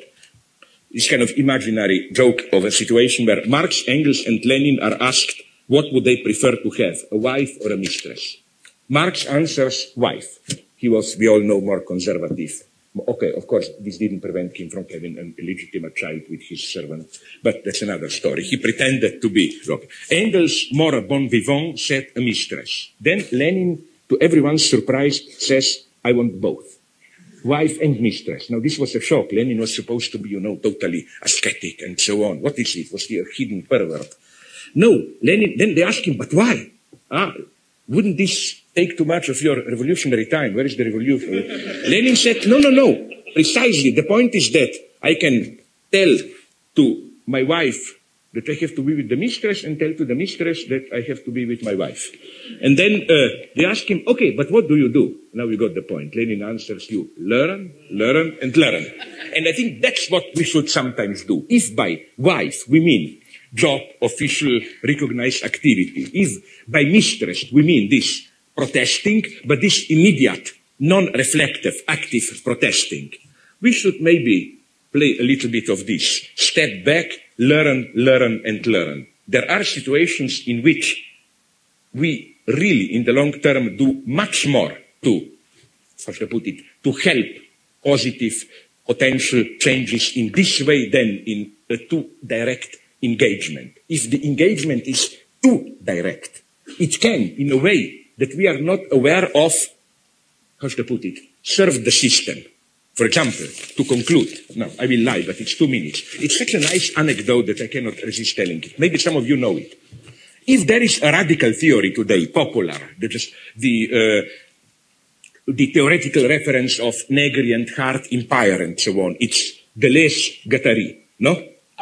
This summer I was in Israel, there and in Ramallah also, of course, helping my friend Udi Aloni to do some propaganda for his anti-Zionist film. But there he told me a story, my friend Udi Aloni, which was such a shock to me. I thought first it's kind of a bad joke, you know, like they want me to appear an idiot. But then, no, he took me to one of the officers and, my God, they showed me books. So if this, what I will tell you now is a lie, then we live in a Truman's show world. You know what I mean? They should have organized, part of Israeli army should be included. Namely, to cut a long story short, Israel Defense Forces have an academy.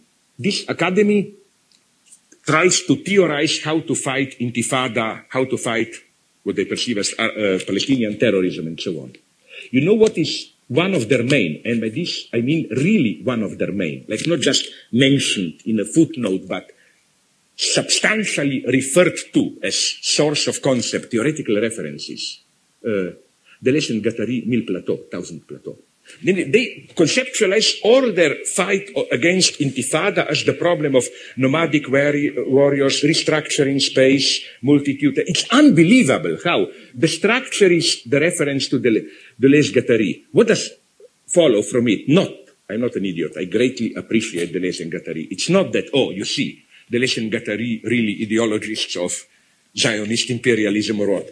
I'm just saying that everything practically can be appropriated. By this, I don't mean that you should become paranoid and do nothing. No, the rules are here much more refined. One of the lessons that I learned is that sometimes you can do something minor, small, and although it may not appear a big thing, it has a much more explosive effect than kind of a brutal, big opposition. But to know this, you must learn, and learn. Thank you very much.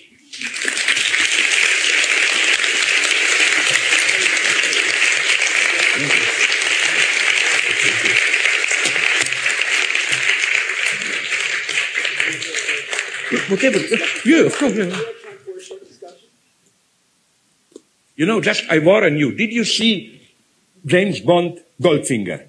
You know that famous scene, the car, where James Bond can press the button, and that's my dream of a truly democratic discussion. To have this kind of a plan of this call with buttons, and if you ask me a bad question, I press the button, you go up, and then... Unfortunately, you're not. Okay, sorry, please. Or was there any, please, I am myopic, so be brutal. Otherwise, I will not see you and then I can be accused of racism, sexism, speciesism, whatever. Okay, sorry.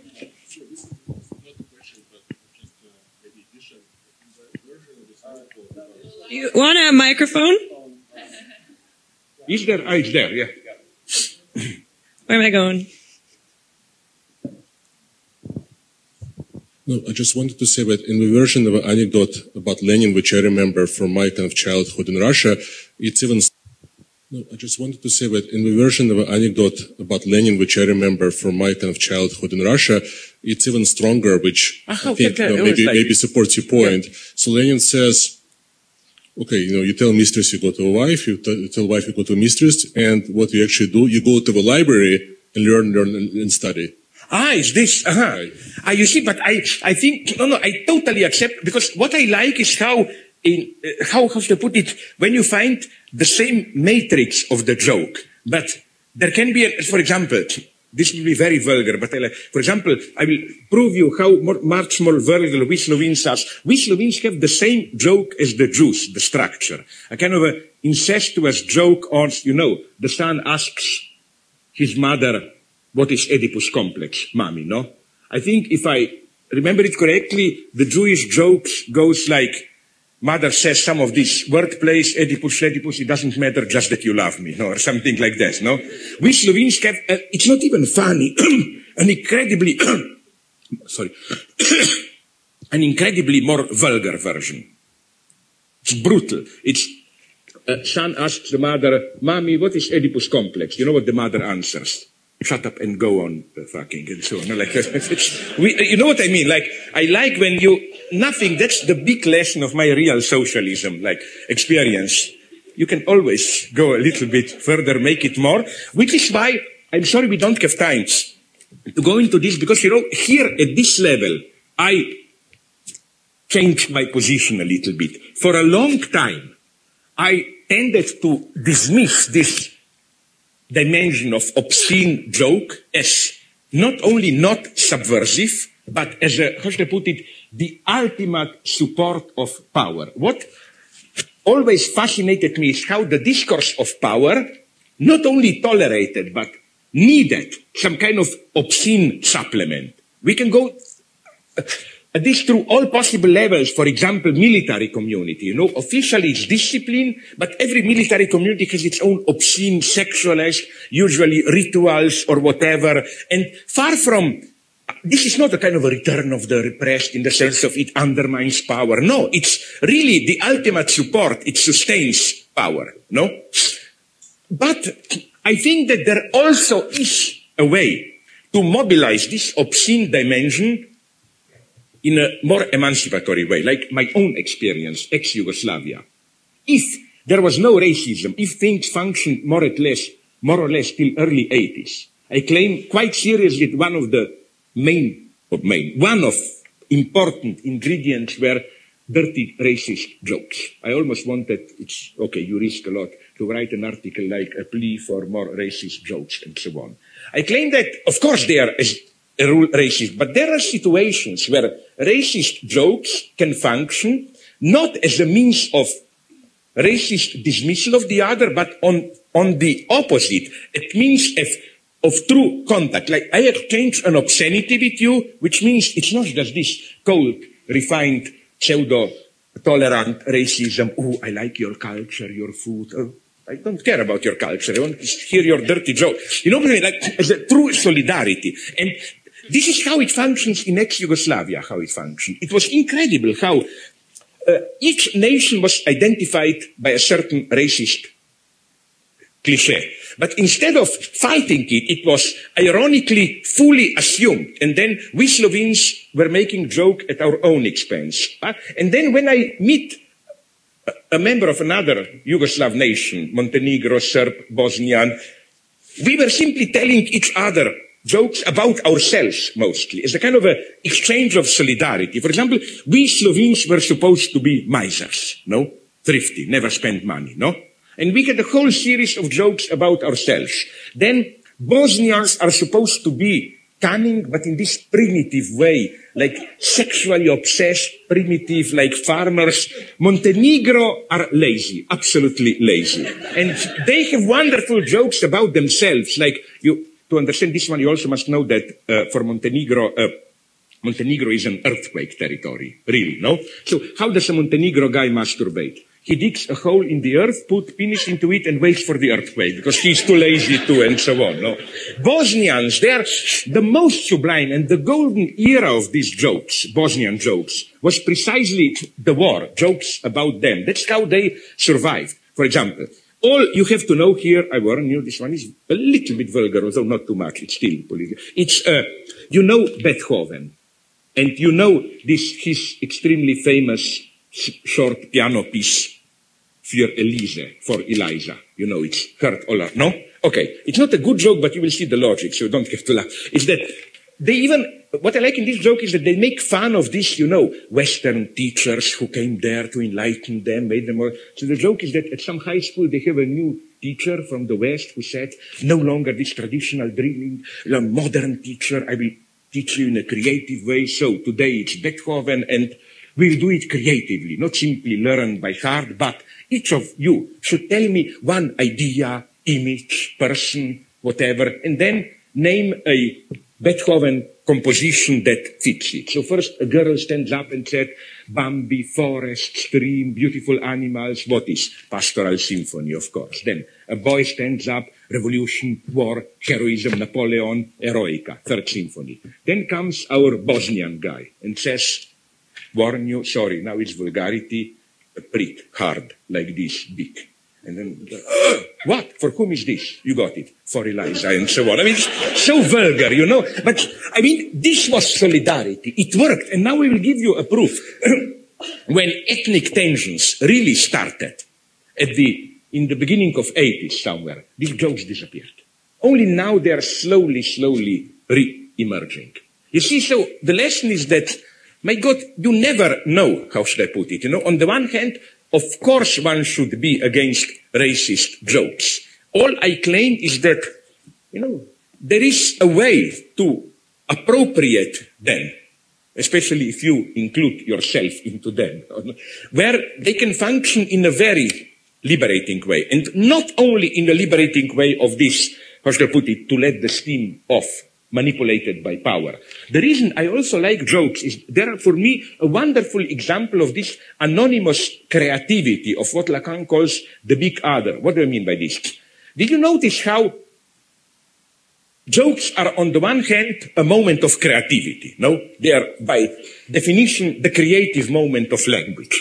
But at the same time, somehow you are not supposed to invent a joke. Jokes are by definition told. They are just here. It would sound strange. It would say, now I invented a good joke. It doesn't function. It's always, did you hear that joke? They must emerge from nowhere. Which is why my favorite paranoiac theory is, again, I think it's again Isaac Asimov, an old story by him, Jokester, where it's about a group of anthropologists who try to test the theory that the way God humanized us people is to tell us the first joke. Before we were just speaking in this stupid animal language. Stupid, by stupid I mean denotative, like, those bees who dance 3 times up and down and can signal you there is honey there and so on. But not spirit, probably. And that God told us a primordial joke. And then the story is that they try to reconstruct this primordial joke, as it were, no? I don't think he has a good version, because I tend to agree this, and they didn't know what is this joke. The joke is don't eat from the tree of knowledge, no, which is obviously a joke, I claim, no, and so on, no. But, so again, I'm sad that we don't have more time, because I think that the quality of political jokes is one of the few redeeming things for me of my old real socialist experience. There are Russian, there are, maybe East Germans had incredible jokes. Sorry, I talked too much. There was another one, I think, yes. Just on this theme, have you seen Borat? This is a difficult question. You know why? Because I haven't yet seen it, and I cannot decide, like, where to put it on this between the two. Maybe just in terms of beliefs, like playing people's beliefs. It seems like he has 3 characters, like Borat is one, he's got OG, and he's got the other guy, the gay guy who goes around the side. And do you think that these different characters are like this? Because I think each character is doing the same thing, but just in different situations and with different people. Yeah. Do you think that? I don't know. I haven't yet seen the film. That's the problem. But even like you've seen Little Ollie G, or I guess just or the idea overall is just that if you kind of you create a social situation in which you're expected to be a certain way. Well, okay. All I can tell you is that there are arguments which speak for the film. All I can tell you is that there are arguments which speak for the film. First, it's this obvious parallel with, this long tradition in Europe, like from Montesquieu, letters from Persia, Persian letters, and so on, that in order to make fun of us, the best way is to adopt a totally fantasized foreign gaze. No? Just, now the problem is, I think that the Kazakhstan people, they should, the Bosnian approach would be to proclaim him a honorary citizen of Kazakhstan, to proudly assume, and that would be the best undermining of all possible racist implications. The worst thing you can do is to protest. No, we are not like that. My God, as if anyone was really thinking that they are like that. You know what I mean? By protesting, you confirm that you are like that, no? That's again, but speaking about films, which film really interested me, but I'm opposed to it. Did you see the revolutionary film, Joe? Did you see, and I think it's not, did you see, I hope most of you did, V for Vendetta? Yeah. I was deeply disappointed in the film. What did you have, a multiple orgasm? You shouted so. No. You know why? As a proper English theologist, knowing Chesterton and so on, Chesterton, the man who was Thursday, I thought the film would make a certain step that it doesn't bear. Namely, the film, I will not go into it. Let me draw your attention to a couple of moments which hint at the solidarity link between the opposed figures, V, the revolutionary, and Sattler, the dictator. In both cases, till the end, you don't see their real face. V is under the mask, Sattler only on the screen.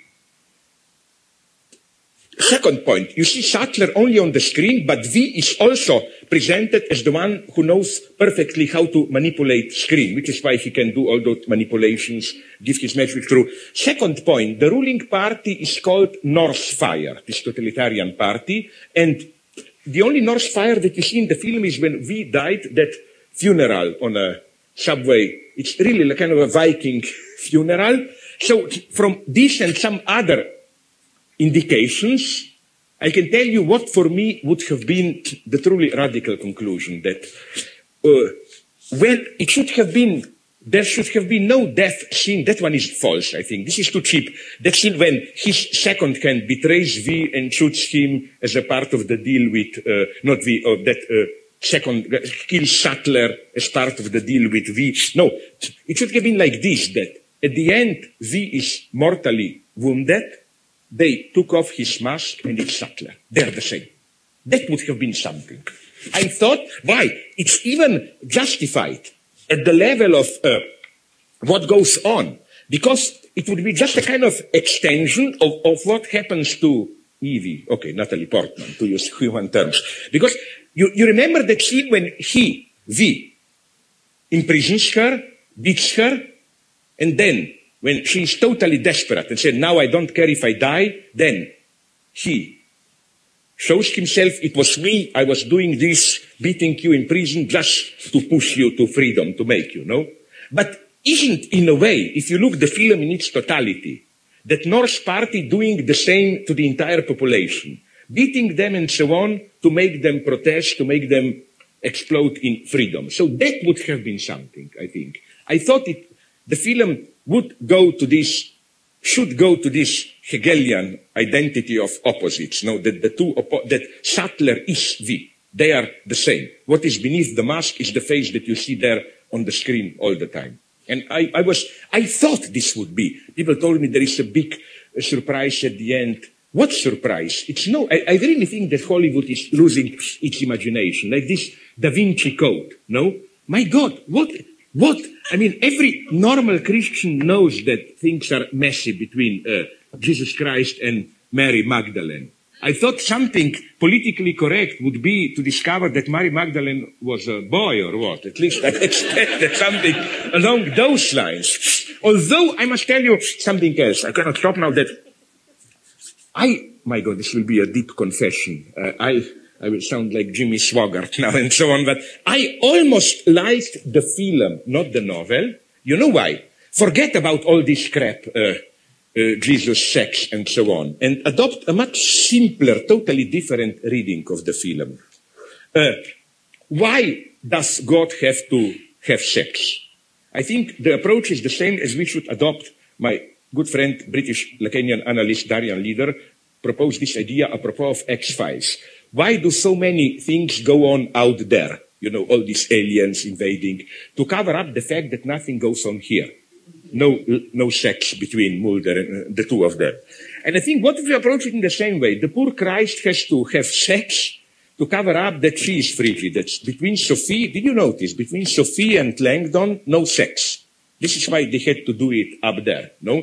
So I think, what if we forget about divinity and read the film as a kind of a wild, whatever we call it, psychoanalysis of a girl who is obviously frigid, traumatized because she witnessed what in psychoanalytic jargon we call the primordial sin. She returns home, basically parental copulation and so on, no?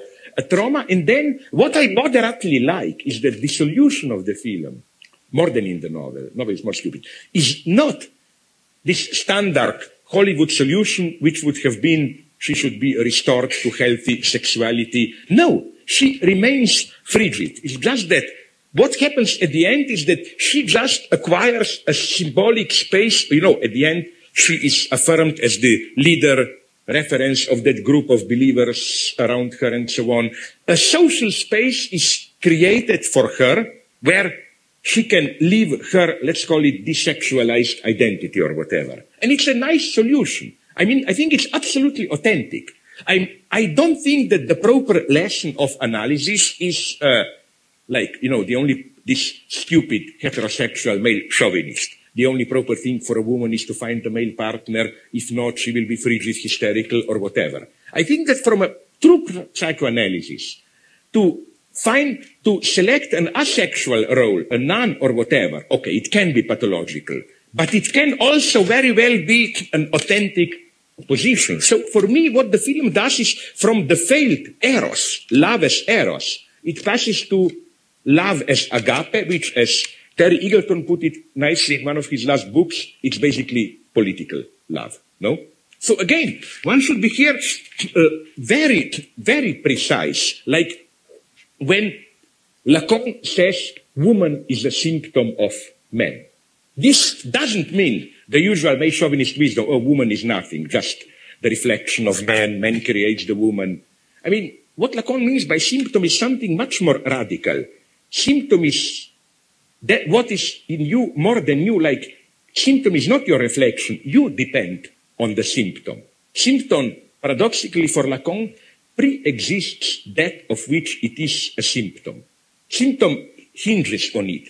The best idea that I have, example of this woman as a symptom of man, would be a wonderful anecdote somebody told me in Argentina of a local poet there who, okay, to cut a long story short, every 5-10 years he changes his mistress, no? And his poetry changes accordingly. First, his mistress was a kind of a military dictatorship, right-wing supporter. He wrote nationalist, patriotic poetry. Then it was a Maoist guerrilla, and then she wrote revolutionary poetry. Now it's a New Ager. She writes about New Age. You know, like, his poetry is determined by that. Or to put it in other terms, imagine woman as a symptom of man. I think this is a nice metaphor. This means not, oh, you, a woman, are only a symptom, but it means you walk around. I'm a symptom. Does anybody want me? Whose symptom should I be? Do you want me as a symptom? Do you want me as a symptom? And even a nun would be then symptom at a 0 level. This means, no, I want to be nobody's symptom. I want to be just a symptom. How should I put it? No? So, again, along these lines and so on and so on. I talk too much. Okay, good.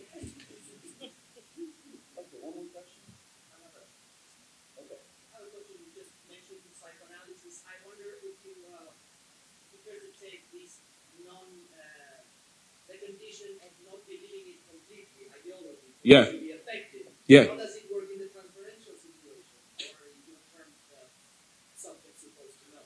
Yeah, but here I would have to make a step further. I think that incidentally, as to subject supposed to know, you know, this is a very complex notion. And speaking about Spielberg at the beginning, I think that in Munich there is a wonderful. Did you see Munich? There is a wonderful example of subject supposed to know.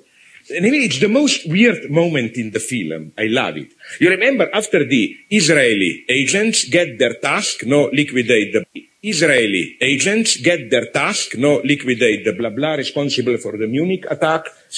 What do? Do you remember? They go to some weird French clan family living somewhere in the countryside as a kind of a big family, children playing with pigs, chicken, whatever. But in a mysterious way, it's never explained how. They know everything, like, you know, who is, where are the terrorists. This is subject supposed to know at its purest. Or another example that I like, maybe it works even better. You know that old series, Columbo.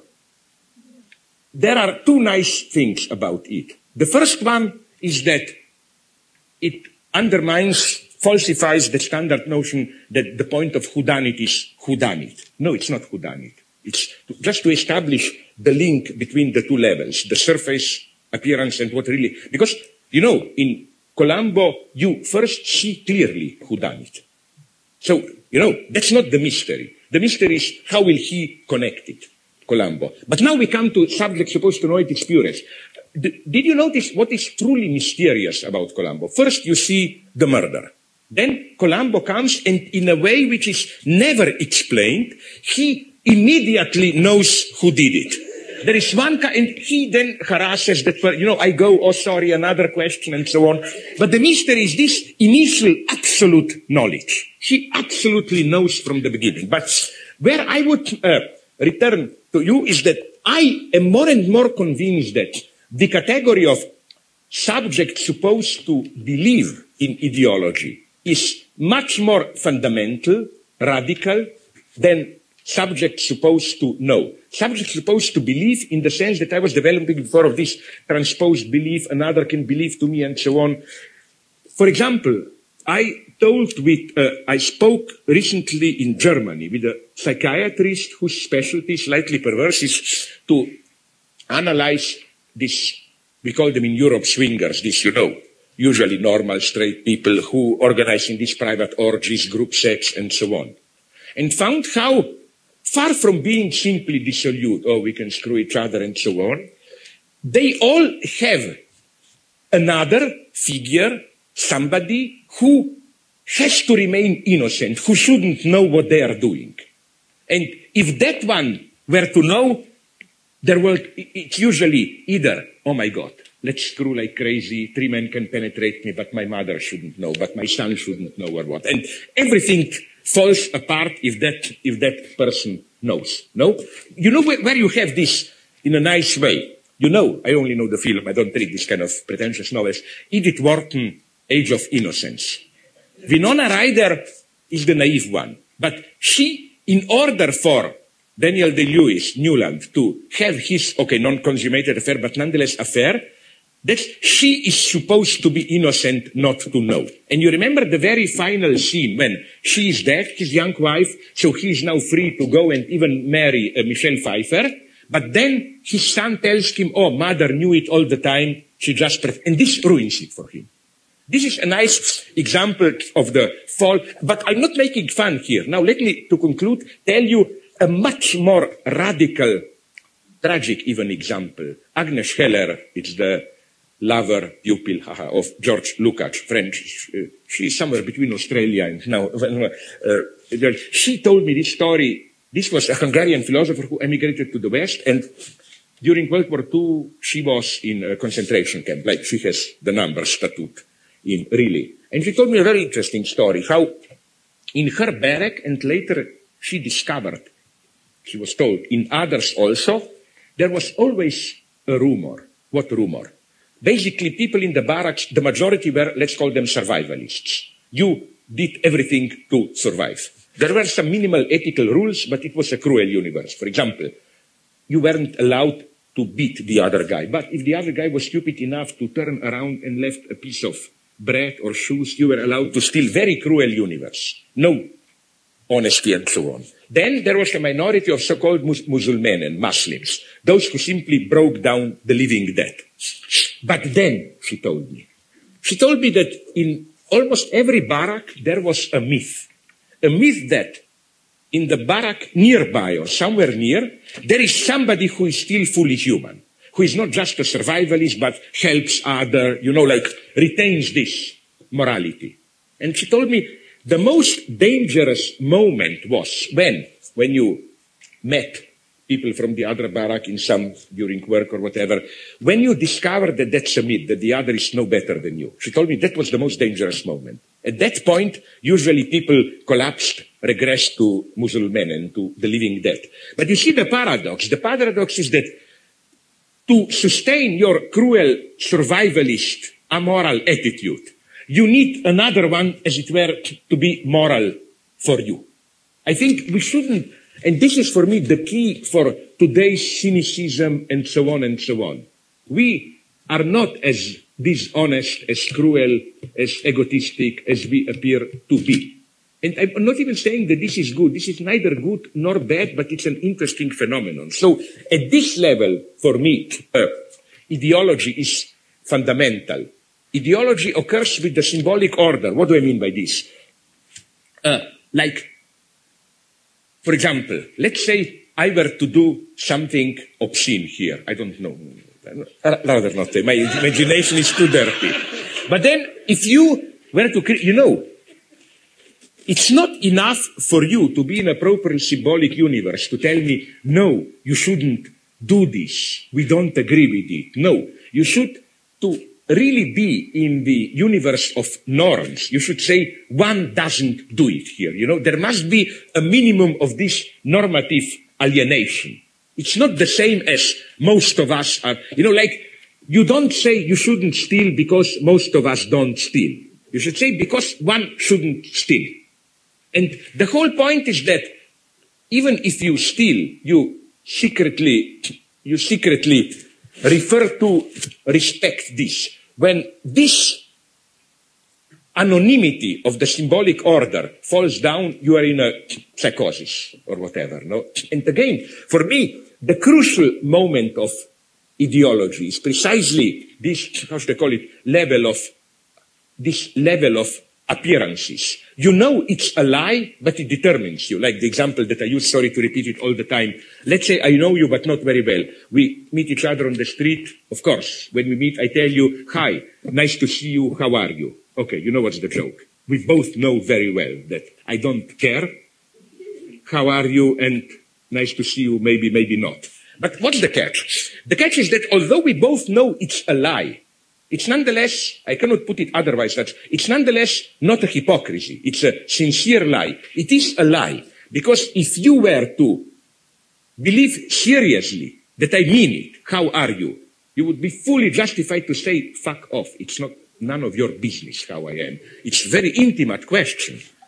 But you know what I mean? Although it's a lie, it's a sincere lie. It's a sincere order of appearances, even if untrue, can be, in what sense, sincere? Because the point of this is not the literal truth or not. You know, it's to signal community, positive respect, positive attitude, whatever, at the more performative level. But what I'm saying is that a psychotic is precisely the one who takes this, and I know some of them, at least borderline cases, who takes this literally. You ask him, how are you? My God, paranoia. Why are you interested in this? Why do you want to know how I am and so on? No? Like, or I probably was a kind of a psychotic. I remember when I first visited the United States in the mid-80s, immediately after the flight, I went to New York with friends, cafeteria, and you know that I hate this pseudo-personification. You know, guy goes, hi, my name is John, I will be serving you today, how are you, and so on, no? And I was an idiot. I didn't know it's a purely formal question. No? So I answered, so, it was a bad flight, many turbulences, and I noticed then, gazed a total moment look of panic in the guy, like, my God, why is this guy answering my question? As I put it. No. So again, I'm not losing the thread of your question. What I'm saying is that, that's my point. Today, precisely in our so-called post-ideological era, ideology, racism, all these things, they survive precisely at this level. This level of this implicit rules, innuendos, unwritten rules, this level is the crucial one. This level is the most difficult to change. I think maybe at this level, battles are going on which are much more crucial than big direct debates about issues. I succeeded in talking so long so that now I can say hypocritically, I'm so sorry you didn't have time to ask more questions. That's my hypocrisy. Thank you.